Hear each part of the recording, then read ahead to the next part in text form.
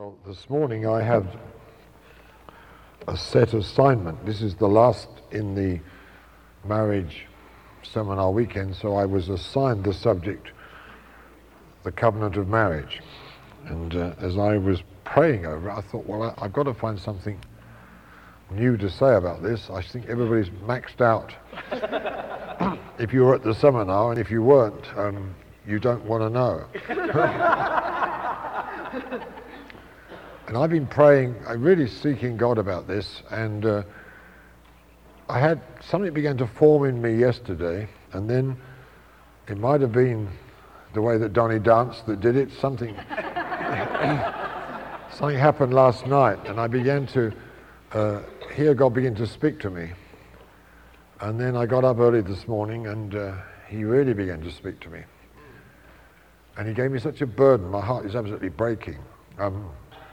And it's for this city. Now, it's such a vast thing that he's opening up that all I can do this morning is to scratch the surface. But I believe with all my heart, he's giving a commission to this church. I'm not saying it's only you, but I feel he's giving it to you as part of his passion for this city. And you'll understand what I'm saying as I go along. But I want us to turn, if we may, to Ephesians in chapter 5. And to the well-known section there which deals with the basis of marriage, which of course is where you expected me to go. Or maybe you didn't, but that's where most people would. And from verse 21 through 33, we have the great mystery of marriage. And we're told in verse 33, verse 32, this is a great mystery, but I speak concerning Christ and the church. So what we've got to understand is that God has instituted marriage to speak something. Marriage is not the end in itself, it's a shadow of a much greater reality. That's right. The reality is the relationship that Jesus has with the church. He's the husband and the church is the bride. And then we're told that we are to use that as our model. So all that husbands have to do, it's very simple, brothers, is you've just got to live like Jesus and you'll do fine. Just treat your wife in every way the way that Jesus treats the church, which means laying your life down for her. Amen? Yes. And there are three other words that I'll just mention. The word is nourish, which means that you feed them. The other word is cherish, which gives that sense of preciousness and worth and value, and it also includes the idea of protection. Now, all these are qualities which Jesus powerfully has concerning the church, and by the grace of his Spirit, he can give that ability to us. Now, this is a totally supernatural thing. Marriage doesn't work without Jesus. Period. Amen? It's a total impossibility. So when Jesus taught on marriage, the disciples said, well, it's better not to be married. And that's probably a good decision if you're trying to live marriage without Jesus. Wow. It's probably better not to be married because you'll make a mess of it and you'll end up as two ruined people. Which of course our society is full of people, and many have given up on this whole crazy idea of marriage because they've never plugged into what the real key and power is that makes this so wonderful. But when you plug into the real source of marriage, which is the Lord Jesus himself, then there's a supernatural power that flows into you and a grace that flows upon you as a couple, that you can then begin to live the very model of the reality that he represents with his church. Now the church, all that the women have to do is just to be like the church and just do as you're told. It's ever so simple. No, it's not like that at all, because I'll just mention this and I'm going to move on, because I feel this is a very important verse. There's a clear teaching in Scripture that there is headship in the family, that the husband has that responsibility of headship, but it's not controlling, chauvinistic headship, it's Christ-like, serving headship. Right. That's the difference. But nevertheless, that headship needs to be there. And in 1 Corinthians chapter 11 and verse 3, we get three headships for comparison to give us the idea of how it works. We're told that God is the head of Christ. That's the first one. In other words, we go to look at the Trinity and see in the Trinity that we have Father, Son, and Holy Spirit, and that the Father is designated as the head of that perfect Trinity. Now, all of them are equally God, all of them are equally glorious, but the Spirit and the Son joyfully submit to the headship of the Father. Now, that's the picture. It's not inequality, it's not inferiority, it's glorious divinity in all three of them, but for the sake of order and government, the Father takes the headship. Yes. Now that's the pattern. In exactly the same way, we're told, in exactly the same way, the man is to be the head of the woman, in exactly the same way. And then we're also told, if you can receive this, that in exactly the same way, Christ is the head of mankind, of man. Now, what does that mean? It means that by his resurrection, he's made you equal with him. Isn't that incredible? Yes. Okay. Well, that's put me right off. Okay. So I want us to go to Ephesians. And what I want us to see, this is my first point really, is that when you look at this section on marriage, that it doesn't start there, it builds up from there. In fact, you've really got to start somewhere round about verse 6. In fact, you've got to start at the beginning of the Ephesian letter. But let's come to verse 6. And it says, Ephesians chapter 5, and it starts to talk about the wrath of God coming upon the sons of disobedience. Then verse 7, therefore do not be partakers with them, for you were once darkness, but now you are light in the Lord. Walk as children of light. But the fruit of light is all goodness, righteousness and truth, finding out what is acceptable to the Lord. And have no fellowship with the unfruitful works of darkness, but rather expose them. For it is a shame even to speak of these things which are done by them in secret. But all things that are exposed are made manifest by the light, for whatever makes manifest is light. Therefore, he says, awake you sleeper, awake you who sleep, arise, and Christ will give you light. See that you walk circumspectly, wisely, carefully, not as fools but as wise, redeeming the time because the days are evil. Now this is a setting which I believe we're absolutely in, and I think it was Ken that touched on this, that we're moving into very, very precarious times. Yes. If you travel the world as I do and in constant touch with what's going on around the world, you realize that we're heading for a showdown which may or may not be the great final showdown. It's hard to say, but it's certainly of immense proportions.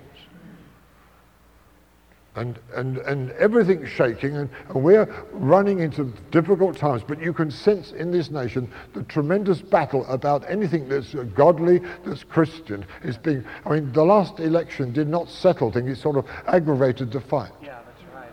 The fury of the enemy is even greater now than it was before. To think there are enough stupid Americans that want morality rather than economy, to them is hopping mad. The whole world's angry with us. If you go to Europe right now, they're furious with these stupid Americans that will vote a religious man like Bush into power. They can't understand the mentality. And the fury of the demons of Islam and the way that they're wriggling their tentacles into every facet of society. Mm-hmm. I don't hate Muslims, but I hate that spirit that's at work to destroy the kingdom if it could, and to pull down the lordship of Jesus Christ, and we're in the middle of a battle. Yes. Now, as a result, we've got to get ourselves properly equipped for that battle. Now, this is the context of the passage which then deals with the husband-wife relationship, and how it's got to be modeled on Christ and his church, because we've got to get ourselves so solid and secure in our family units that they become impregnable to every attack of the devil. Yes. And if we don't do that, then those that don't do that will become victims. They will not be winners in this battle. Now that's, I felt the seriousness of this. It's not just so we can have a nice marriage in a nice society. This literally is a matter of life and death. It's a matter of victory or defeat, of triumph or destruction. We can't mess around in the edges of these things. Okay, let me just move on. Okay, we must redeem the time.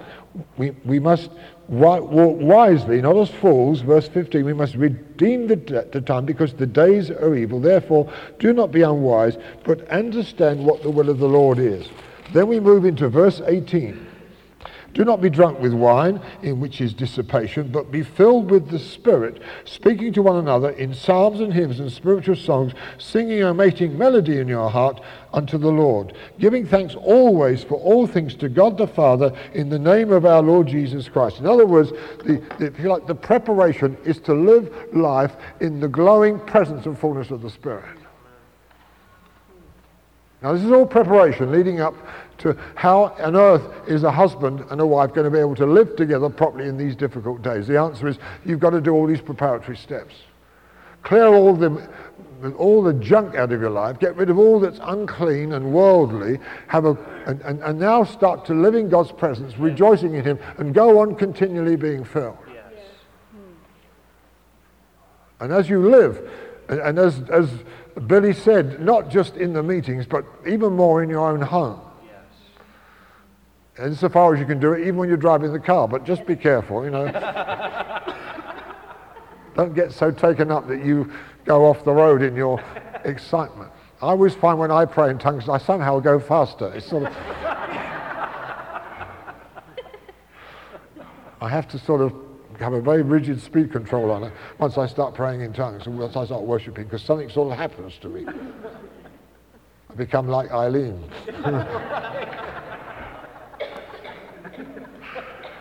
Amen?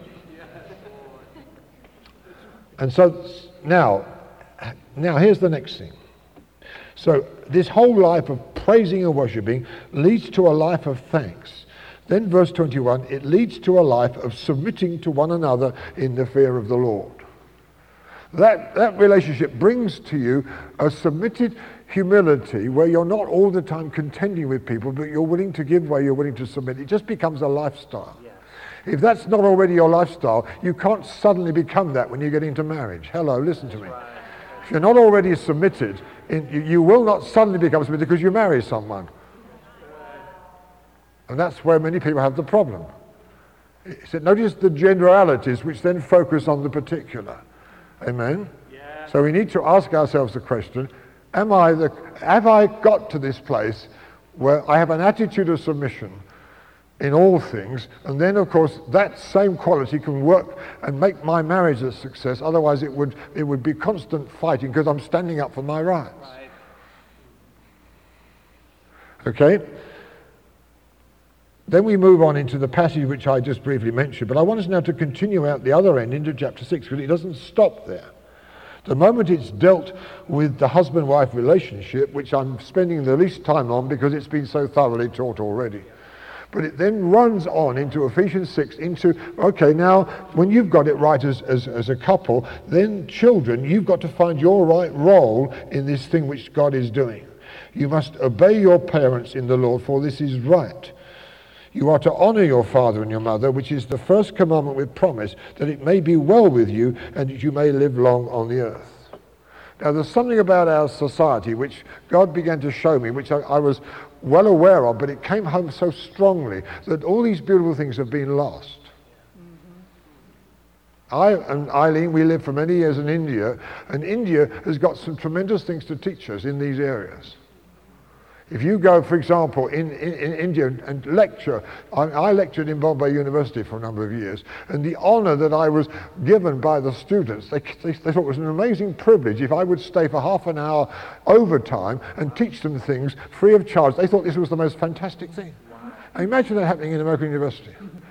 When I stood up to lecture, everybody stood up in respect, and for them to think that I was willing to come and give them my years and years of knowledge, to them it was the most amazing thing, which was gratefully and carefully received. It's a totally different environment. The way that you're honoured, I remember in Johannesburg, just a few a year or two back, I was a bit early for checking in at a counter, and there was a few seats there, and there was a lovely black African gentleman sitting there, and as I walked towards these seats, he stood up and stood back in respect. And I thought, oh, this is racial. I said, I hope you didn't do that because I was white. He said, oh, no, sir. He said, I did this because of your grey hairs. How could I remain seated when a man of age comes to sit beside me? So it's a great honour to have you sit next to me. Now, that's right through the culture. It's not just an act. And we've lost some terrible things, biblical things. This is not just African Indian culture. Actually, this is the foundation of our biblical society, and we've got to get these things back. And I'm not saying that because I'm an old guy. I'm telling you because it's biblical.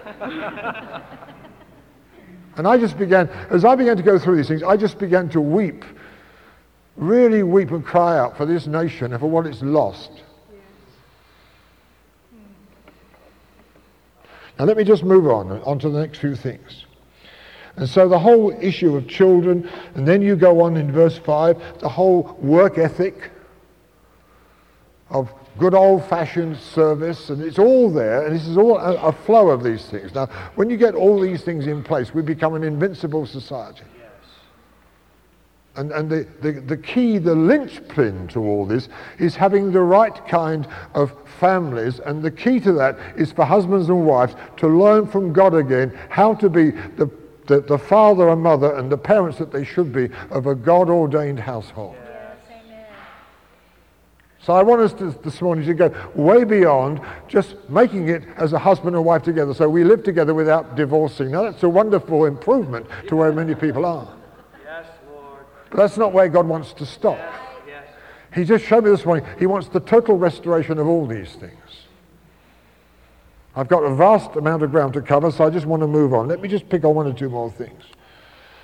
Now, the purpose of marriage, and then I should finally say that when all these things are set properly in place, we go into Ephesians chapter 6, where we're now ready and equipped for war, which is going to be powerful and effective. And we have the ability then to wrestle with principalities and powers and to pull them down and to transform our society.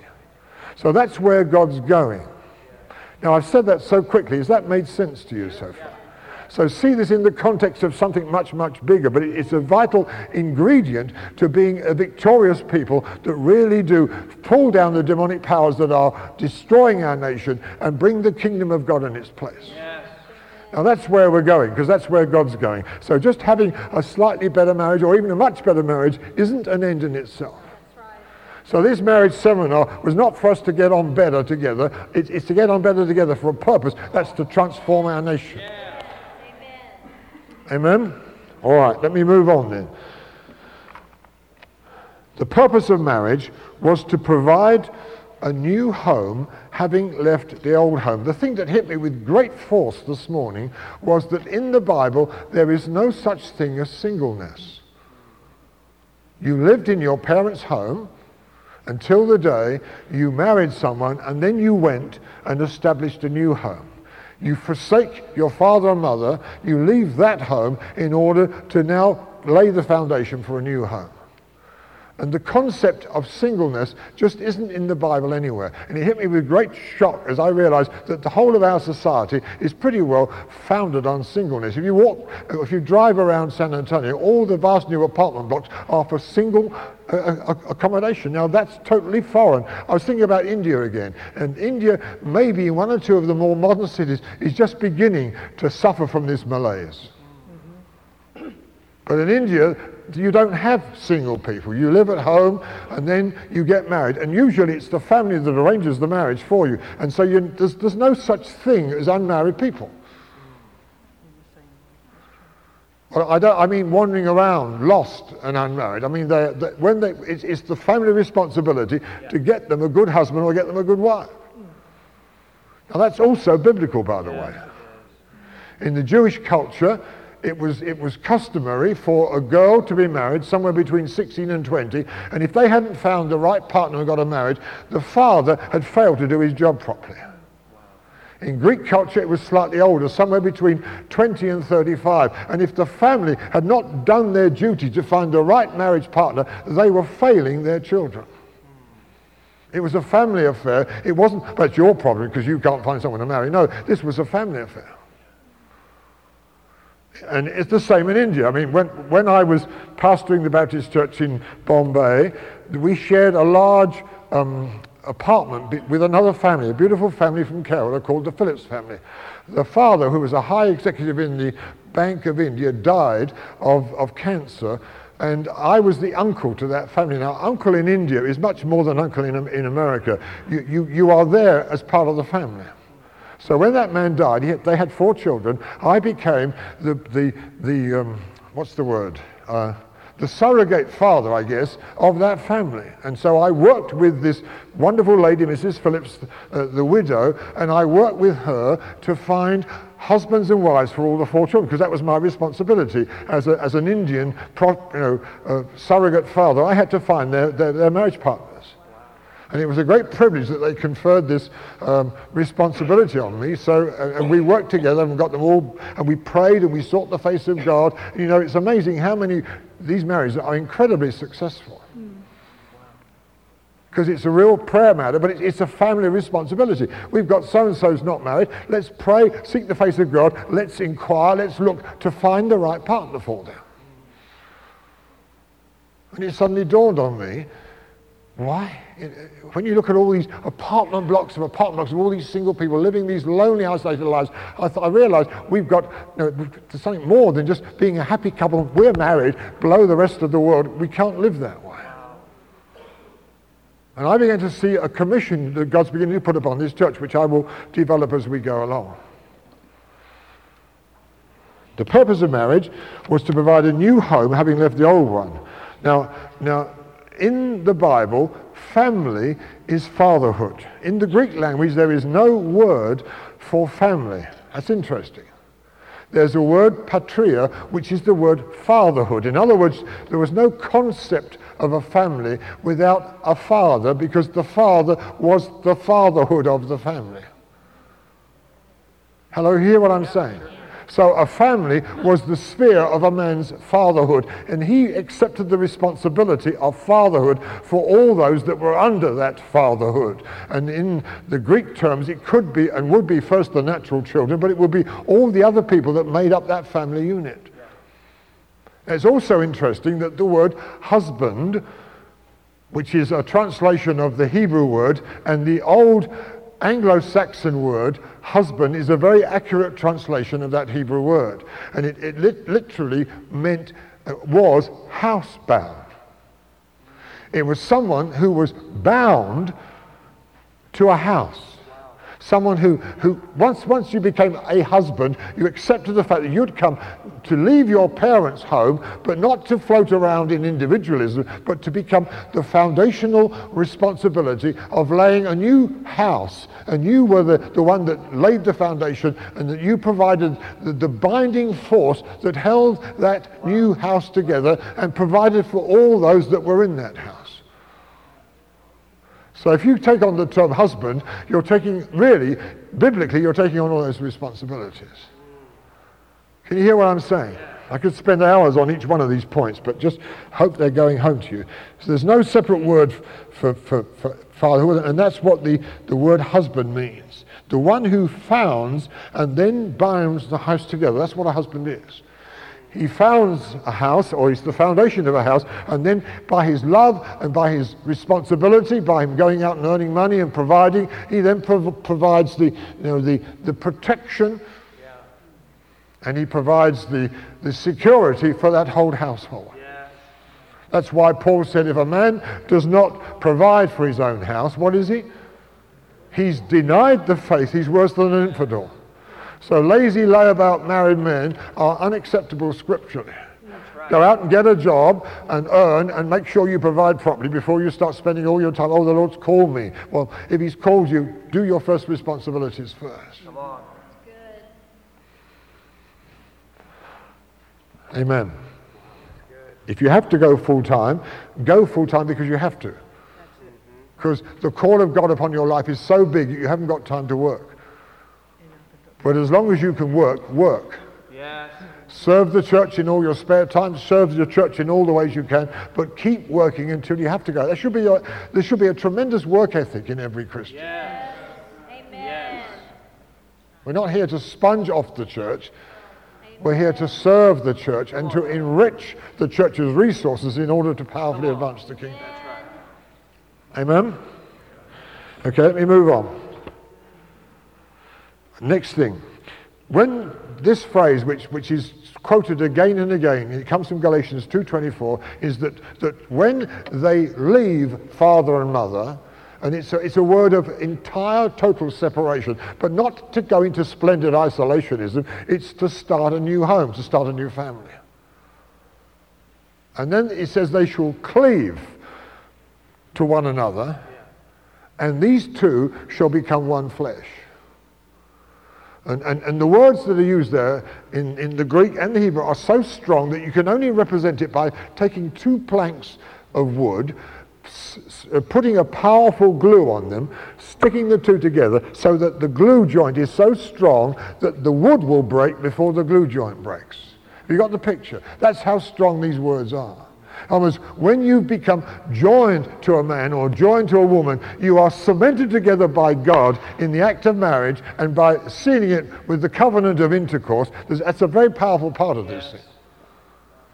And now it's impossible to separate that joining without a whole lot of splintering damage. You cannot ever be pulled apart again successfully.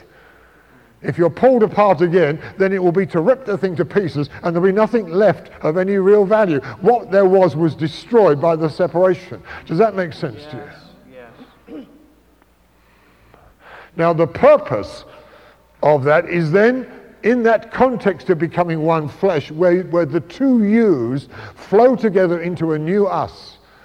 And you're no longer either one of the other, you're both.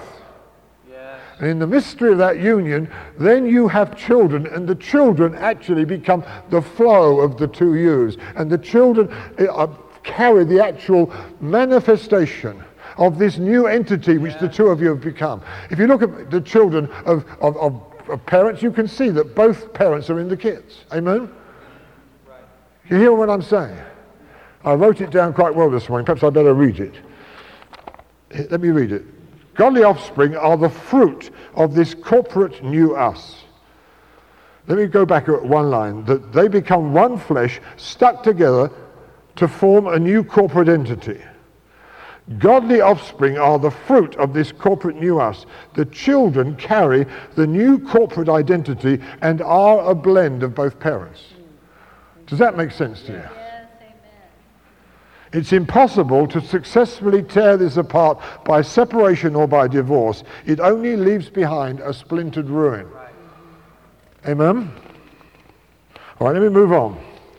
Biblically, they always went from father and mother to marriage. They went straight from their parents' home to their own home. There was no single state. In Jewish and Greek culture, everybody stayed at home and then got married. And it was the father's responsibility to make sure that the right marriage partner was found for them. Now, you may think that's a bit shocking, but I tell you, I've watched the two systems, and I tell you, I know which one works better. Wow. If you've got godly praying parents who are seeking the right partner for their kids, then I've very rarely seen it misfire.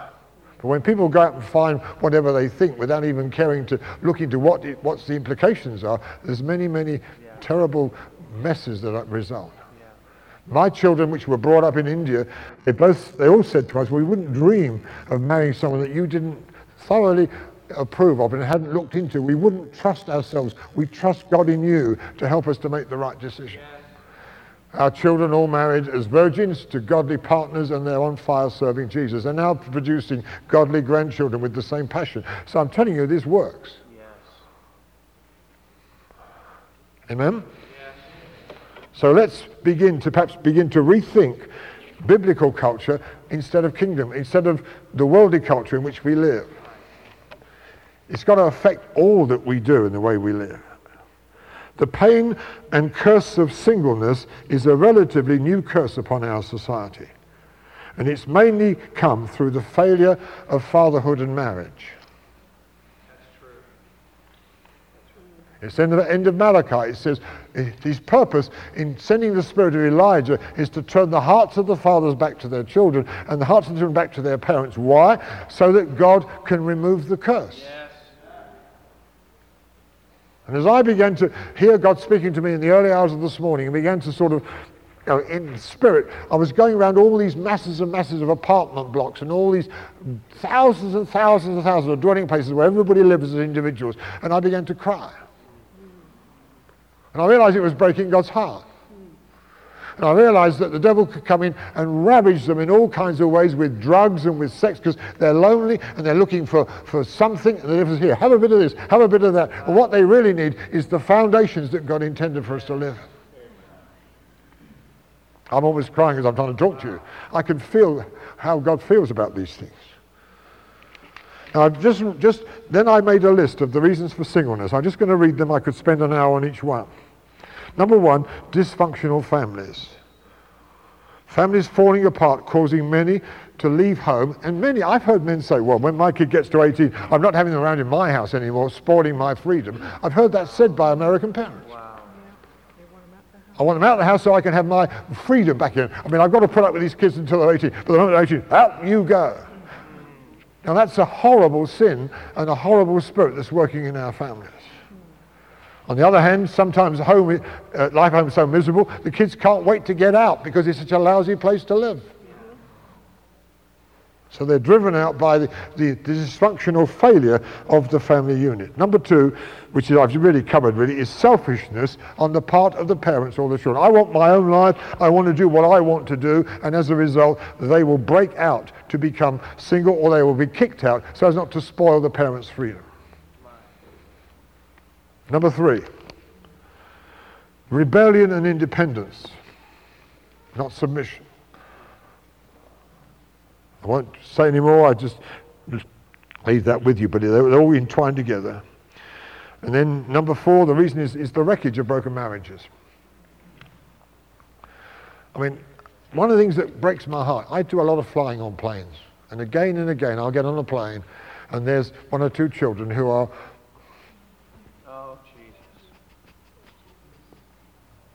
they're being sent for the weekend to one half of a splintered marriage.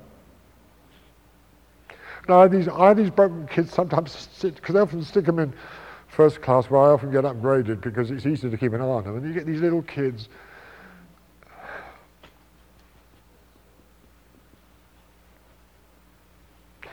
What sort of mess are they going to be? What's going to happen to them?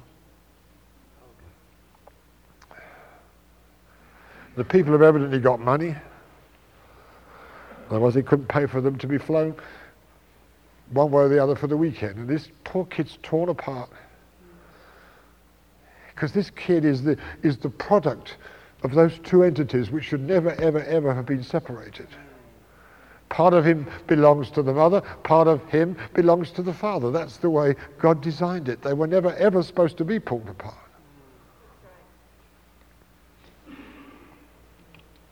And they grow up to teenage and so on and so forth. So the wreckage of broken marriages. Number five, the Industrial Revolution, which changed the labor patterns, and it led to migration of labor. And there are many absolutely heartless, unscrupulous companies which will post their people around and tear the family in half, and they don't even care.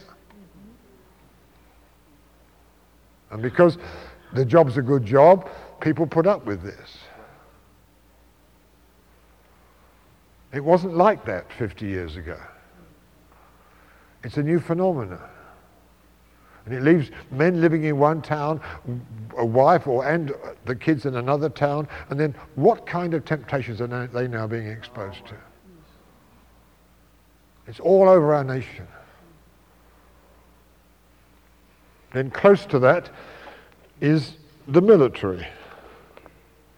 Two major world wars have devastated family life.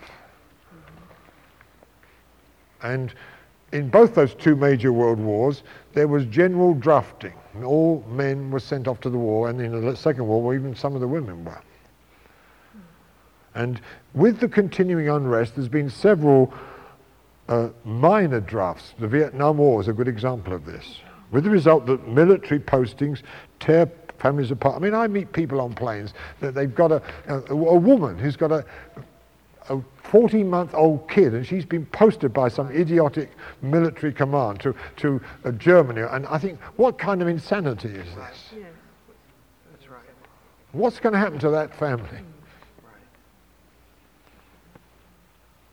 What's she doing in the military under those sort of conditions? What's the military doing to think in this idiocy that men and women are all the same and that we treat them like, as if we were moving guns or ammunition around the place? Military postings have torn families apart and moved people around to live, and they live as crowds in singles, and the temptations are absolutely phenomenal.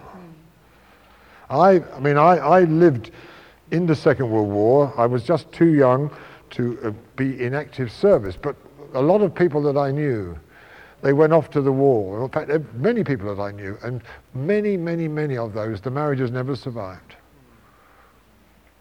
It just destroyed everything. Amen? Number 7, higher education. The new fashion to go away to university for several years.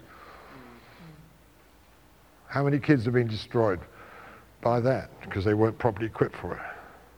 All these things, and I could go on, have produced what I called millions of biblical orphans. Biblically, they're orphans. They haven't got a real relationship with a father and mother. They haven't got a real family home that's theirs. They're just floating around as spare parts, biblical orphans. And Jesus said in John chapter 14, he said, I won't leave you orphans, I will come to you. The answer is there in Jesus Christ, but we've got to get people connected to that answer. Yes. And this city is full of people who are biblically orphans. Mm-hmm. Right. And the danger is that you rush into some relationship with the opposite sex to try and fill that great void, which is the void of having lived and grown up in a totally unsatisfactory family. You're crying out for love, you're trying out for endorsement, and you can fall into a trap so easily and then go from one mess to an even greater mess. Amen? All these things have produced millions of biblical orphans. And as we prepare for these present perilous times, we've got to make these things secure. Right, let me move on to not my last page.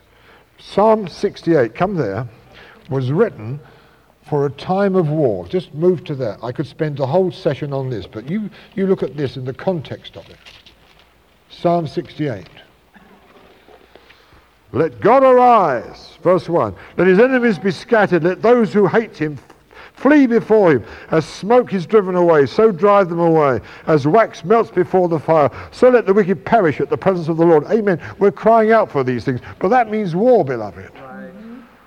Verse 4, sing to God, sing praises to his name, extol him who rides back. In other words, we're back again to the worship of Ephesians 4:18.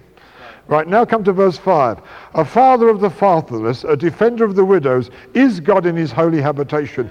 God sets the solitary in families. He brings out those who are bound into prosperity. Only the rebellious dwell in a dry land. In other words, when God's getting ready for war, he wants to make sure the people are secure in their families. You read that whole psalm. It's an incredible psalm that had me in tears this morning.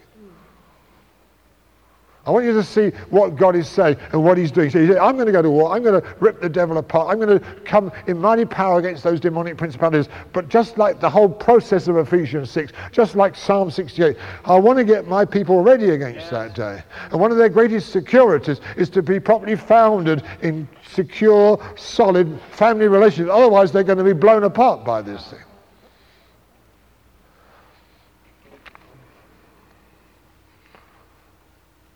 I'm just going to touch on this, and I've just raised this question, which is raised in fully in 1 Corinthians chapter 7.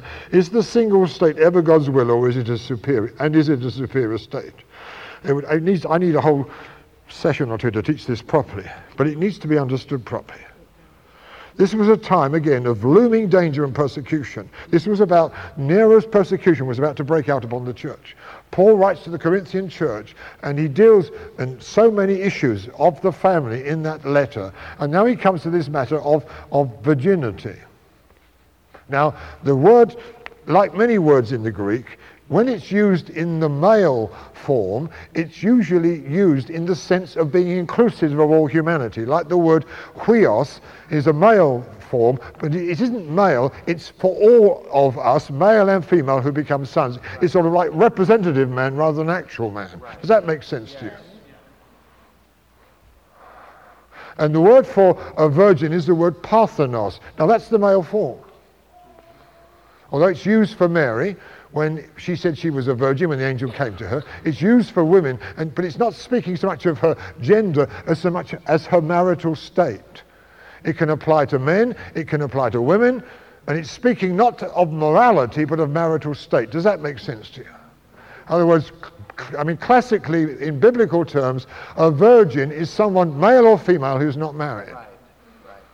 Now, because of the culture of that day, that would automatically assume that they were morally pure as well, because you didn't go in for that sort of stuff in those days. If you did, you were such an outcast, you wouldn't survive. You would be put to death. Okay? So when you read the word virgin in the English Bible, don't get the wrong idea. It's male or female, and it's talking about the marital state rather than the moral state, although the moral state is included in the marital term. Does that make sense to you? All right, now that's the picture we have here. And I'm just going to make a quick few statements here. It describes a marital state, not a moral state.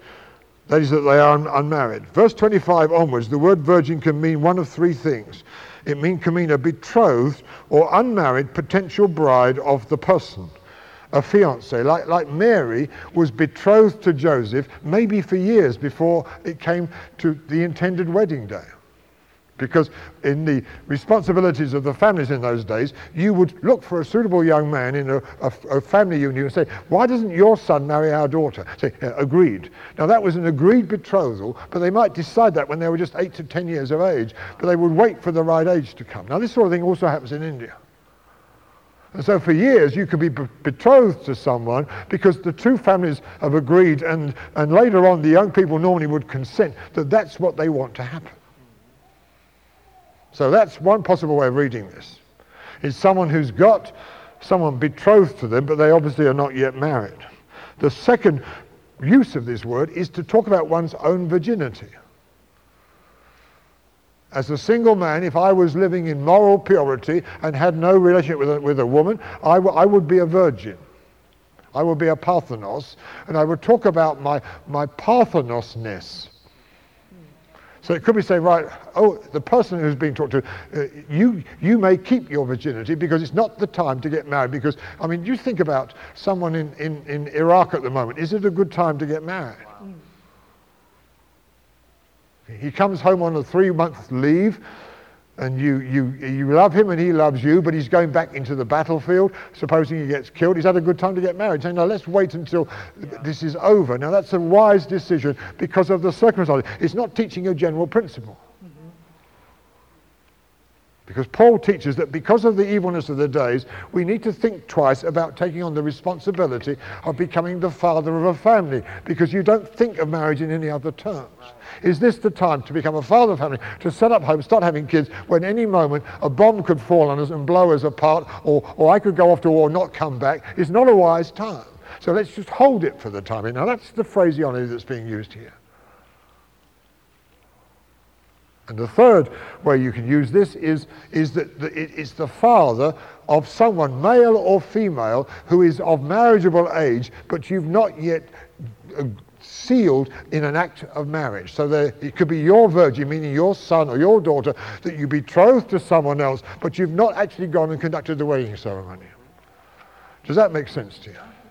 So there is a place, occasionally, but it's not a normal state. The state of the Bible is for everybody to get married. Okay, but Jesus does speak in Matthew 19. He speaks about, I think it's verse 26, about some are made eunuchs for the sake of the kingdom. But it's a very rare calling. And it needs very special grace upon it. And it's not the way that anyone should normally think or believe God wants them to behave. I believe that's a totally thorough biblical position. In other words, if you're a normal, healthy, vital young person, then the way for you is to get married to someone like you in the Lord and to raise up the most fantastic powerhouse for God in your home that you can ever imagine. And I believe that's God's will. I felt a call from God this morning that I've got to take responsibility as a father in the spirit to make sure all my kids find the right, I've done it in the natural, I'm going to start doing it in the spiritual. Wow. I'm going to find these partners if I have to cross the world to find them. Wow. Does that make sense to you? And I feel as a church, we say, well, that's their problem. No, it isn't. It's we're the family. Yes. We're not going to sit here and leave them unmarried to the right person and say, well, we're enjoying our marriage, but hard luck for them. This is not a right attitude, beloved. When we were in Bombay, we had 40% unemployment. And we never had anybody unemployed in the church because we knew how to get jobs.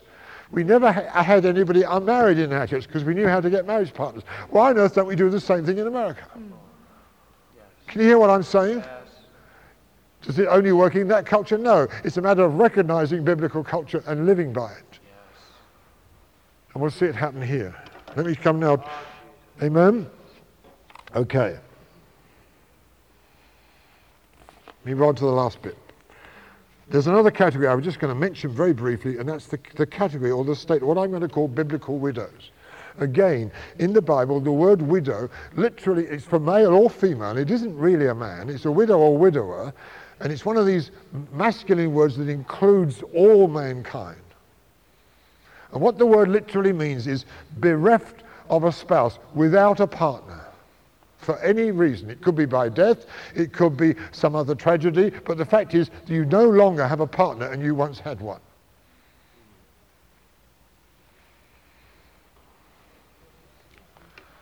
And God wants to fix that one too.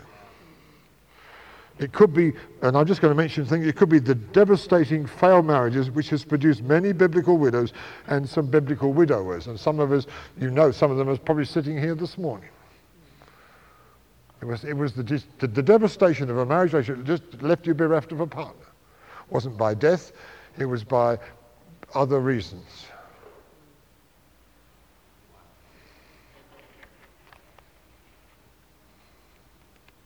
The second is of a singles of marriageable age without a functioning family, longing to be married but unable to meet the right person. Now that's another biblical widow. And I want to say we're not going to have that in our churches anymore. We're going to do something about this. Male or female, okay? Then the final thing, the true widows or widowers who need probably a family more or as much as they need a partner. Oh, well, that's hard luck. They lost a husband. No, this is family. This is our responsibility. You see, in India, you don't get old people's homes. There's no such thing. You don't get, and I mean, I'm talking about the normal Indian culture. You don't get old folk being put out into some, it's family. If you move in your job from one city to another, if you've got a cousin brother, then you'll go and stay with him. You won't go get yourself an apartment because it's family. I thought, God, could that happen here? Why not? What a thing it would be. Now let's just turn to John chapter 4, and I want to finish. I could spend another hour on this, but I'm going to do it in 5 minutes. John chapter 4. Time me. And here we meet a woman. She's a woman that's had 5 husbands, and the man she's living with is not her husband. She's an absolute emotional, devastated wreck. Now, why has she had 5 failed marriages? Well, partly because of the culture, because in the culture of that time, a man could just say, I'm finished with you, here, go. And that was it. She would be cast. Now, it doesn't happening 5 times. Now she's living with a man. They're not even bothered to pretend to be married because there's no point. She just hasn't got the heart to go through this empty ceremony yet once again. But I believe in that woman, you see, there was a God-sized hole And she was looking for a man to fulfill the hole that only God could fill. And that's why many marriages get under stress, because they're looking in their partner for what only God can give them. Because God's created each one of us with it could be you sitting here this morning. God's created each one of us a God-sized hole, and there's no relationship with any human being that can fill that hole because it's a God-sized hole. If you try and get a God-sized love out of any man or any woman, they can't give it to you, and you'll end up wrecking the marriage. But if you get totally filled up with God, and so your cry for worth and value and fatherhood and all these other things is satisfied in him, then in a relaxed way you can make a meaningful relationship with someone else, and it'll work. Yes. Because the demand and the pressure is not the same. Right. Do you hear what I'm saying? Yes, yes, that's right. That was the problem here. Jesus saw the need. He didn't go and find her a husband because her void needed to be filled with God before she was capable of having a successful marriage. He says, woman, I can give you water, which if you drink of this, you'll never thirst again. She said, oh, Lord, give me this water. She was totally transformed. Then I believe if the man she was living with wanted, she could then have had a successful marriage with him. All that devastation of 5 horrible, total wrecking failures were wiped away in the power and infilling of God's love. Now just think, if we can start to get to people in this state in our city and they start to receive it, just what's going to happen to them? Now it was in this context. This is what really hit me, and I'm saying this in just 2 or 3 words, just hope to get some sense to it. But in this context, when Jesus had met this vast, great woman's need, then he says this. His disciples go away, they come back and find her talking to this woman. They're a bit shocked to see this. And then this is what he says. He said, my food, verse 34, is to do the will of him who sent me and to finish his work. Picking up these women and getting them filled with God so that they can now become whole and have meaningful relationship. He said, this is my Father's work. Now listen to the next verse. Do you not say there are still 4 months and then comes harvest? Behold, I say to you, lift up your eyes and look at the fields, for they are already white for harvest. And he who reaps receives wages and gathers fruit for eternal life, that both he who sows and he who reaps may rejoice together. For in this the saying is true, one sows and another reaps. I've sent you to reap that for which you've not laboured. Others have laboured, and you have entered into their labours. In other words, what he's saying, he said, look around you. See, this woman is just a specimen of the vast harvest that's waiting to be reaped. And my mind, my spirit, I think, began to go round all these massive, massive apartment blocks all over the city of San Antonio. I thought, man, what a harvest. Supposing River City Fellowship developed a ministry, and I think we're going to have to ask God for the methodology, for the detail of how to do this, and said, look, we're going to find a way to reap this harvest. And it became a place where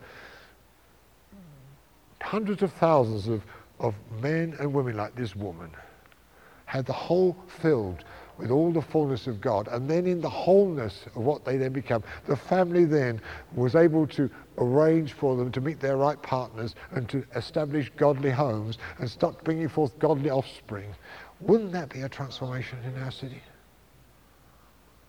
They have to stop building single apartments, start building homes, because that's what people want now.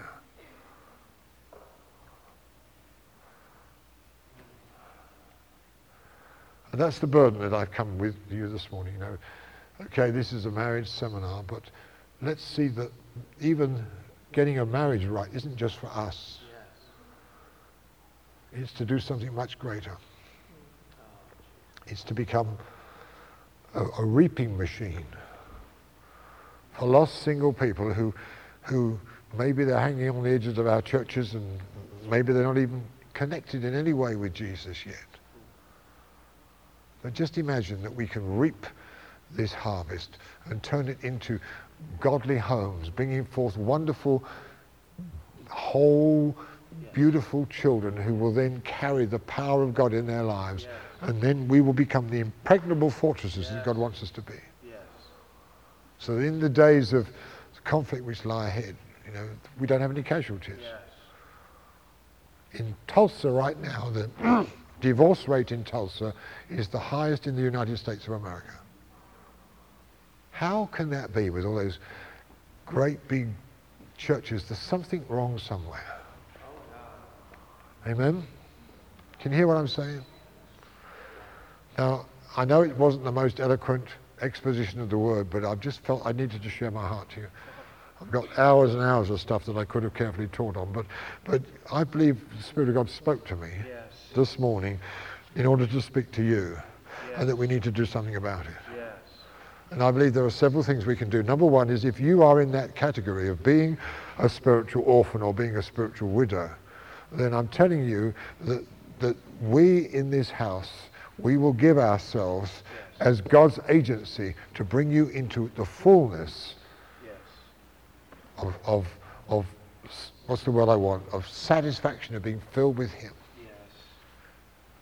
And we're going to make a declaration. We're not going to have any more widows and orphans in our church.